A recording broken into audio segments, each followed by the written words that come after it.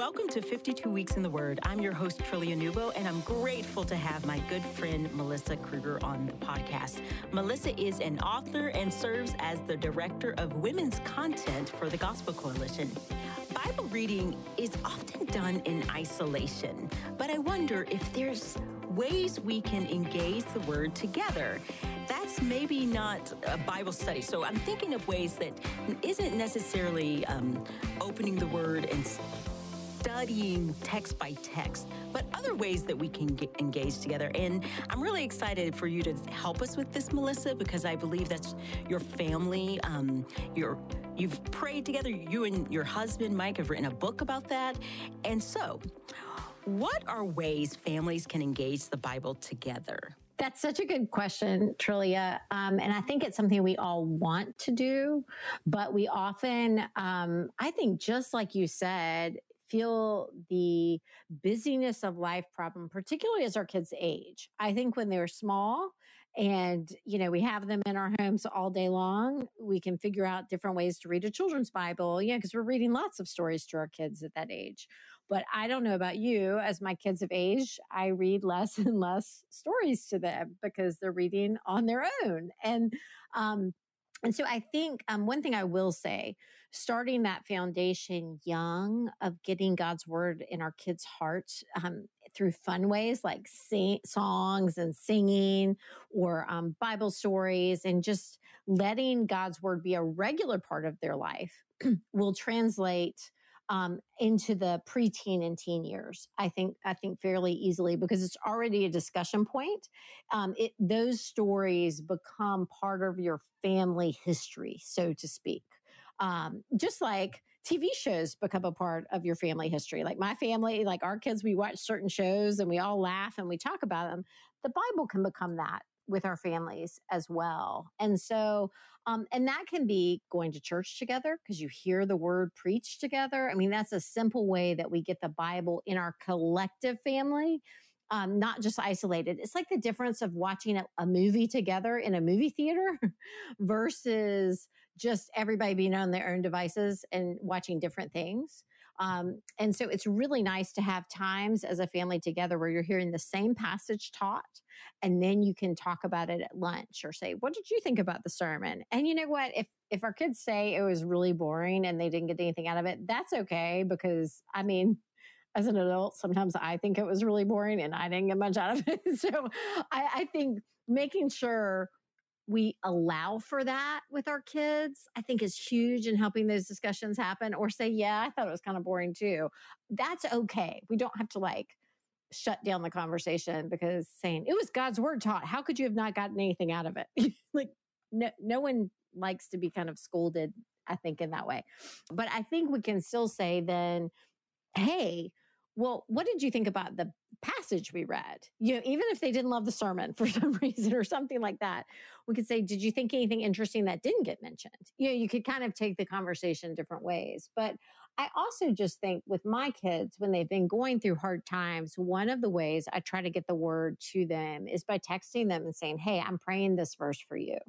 I'm praying, whatever verse it might be. Let's say they're worried about a test. Maybe I'll send them a passage about cast all your concerns on the Lord because he cares for you. And so cast all your anxieties on the Lord because he cares for you. And I'll send them that verse and saying, I'm praying that you could cast all your cares on the Lord today as you take that test, and trust him. And so that's a simple and loving way we can get God's word into our kids' lives, and just show that we're caring for them through the word, because the word's supposed to bring comfort in our times of sorrow. I don't know. What about you? How do you do it in your family? I'd love to hear. Can I turn the question back on you? Am I allowed to do that? It's interesting because I was thinking about this. We tried family devotions. We've tried all sorts of stuff, and one time it went okay. One other time we got really distracted. So family devotions when my kids were younger was very difficult. We did much better with just reading like reading a Bible story, reading a book, than as a gathered family devotional. And then what I've done with my she's almost a teenager, with my daughter is we did a Bible study just one-on-one together. Yes.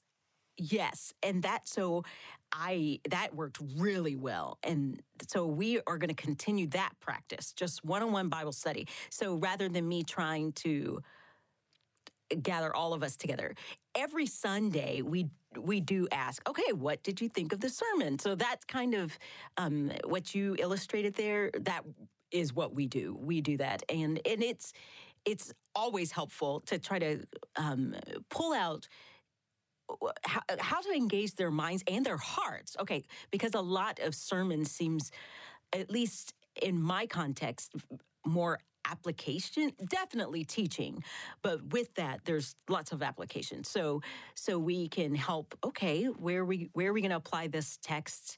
And then with my son, I have read. We will sometimes read the Bible in the same room. So in other words, we're reading at the same time, but not reading together. And so we're not a family where we've done a lot of Bible reading to get out. We've done some, but they usually fail. So we do more one-on-one stuff for conversations and yeah. And there's something you said that made me think, gosh, I hope that brings freedom to people. One of the things that you were talking about that I thought, this will give freedom, was not to force. I can't remember what it was, that's the specific thing that you said, but I believe it's something about not to force feelings or them to, if they say something about maybe the sermon, not to force an emotive reaction to it. Like, you should have loved that sermon. And I think that's the same for Bible reading. I do think that we are always like, there's not a single wasted time when we're reading the Bible, period. There's like but you're not going to come away every single time on this like, whoa, Jesus, you're amazing. I didn't know you did all that. You may be confused, or you may have questions, or you may have just read something and it's historical and you gathered some information. And so I guess what I really appreciate, and I wondered, how have you encouraged your kids as they have been reading and engaging the Bible? Because they may not come away with all of these emotions. Absolutely. And I love what you're speaking of there is just such a picture of daily bread, right? Like, do we look at every single meal we eat and say, wow, that was the best meal of my life? No, food is sustaining us, but we may have certain meals when we look across the table at each other and we're like, this is phenomenal, and we just soak it in. And I think there are days of Bible reading like that we look at the text in a new way and we're like, this book is amazing. But a lot of the days we might just be eating to get nourishment, to get daily nourishment, and that's okay. And so I've tried to really just explain that to my kids. Hey, be in it. It's going to change you, but that change doesn't happen all at once. It's a long time coming that the Lord slowly works on our hearts as we're in the Word, and He's going to change us day after day after day. But that faithfulness in Bible reading over the long haul is what's really going to build our faith, not, trying to stuff it all in at once and get everything all at once, but a long walk with the Lord. That is my prayer, is that we would all have a long walk with the Lord. And so I'm going to pray for us. Lord, thank you for your word, God. Thank you that you have given us such a gift. And Lord, I pray for endurance. For everyone reading, you know that we can get tired. We can start thinking of grocery lists. We are distracted. We have so much. God, I pray that you will help us to engage your word with all of our hearts, with our minds, with a love for you, Lord. and that you would help us to persevere through hard text, long books. God, I think of like Jeremiah and just never-ending all of these Bibles, that the books of the Bibles that are harder to read, God, but you put them there for a reason. So, Lord, I pray that you would give us wisdom to know that you are, when you are good, Lord, you have something to teach us about yourself in your word, and it is a gift. So, God, I pray that we would not neglect this gift, God, but that we would not approach it as a way to earn favor before you. God, thank you that we have favor already, those who have put their faith and trust in your finished work. God, thank you. So, Lord, we worship you. We delight in you, God, and we pray that you would help to sustain us through your word day after day. It is in your name we pray. Amen. Thank you, Melissa.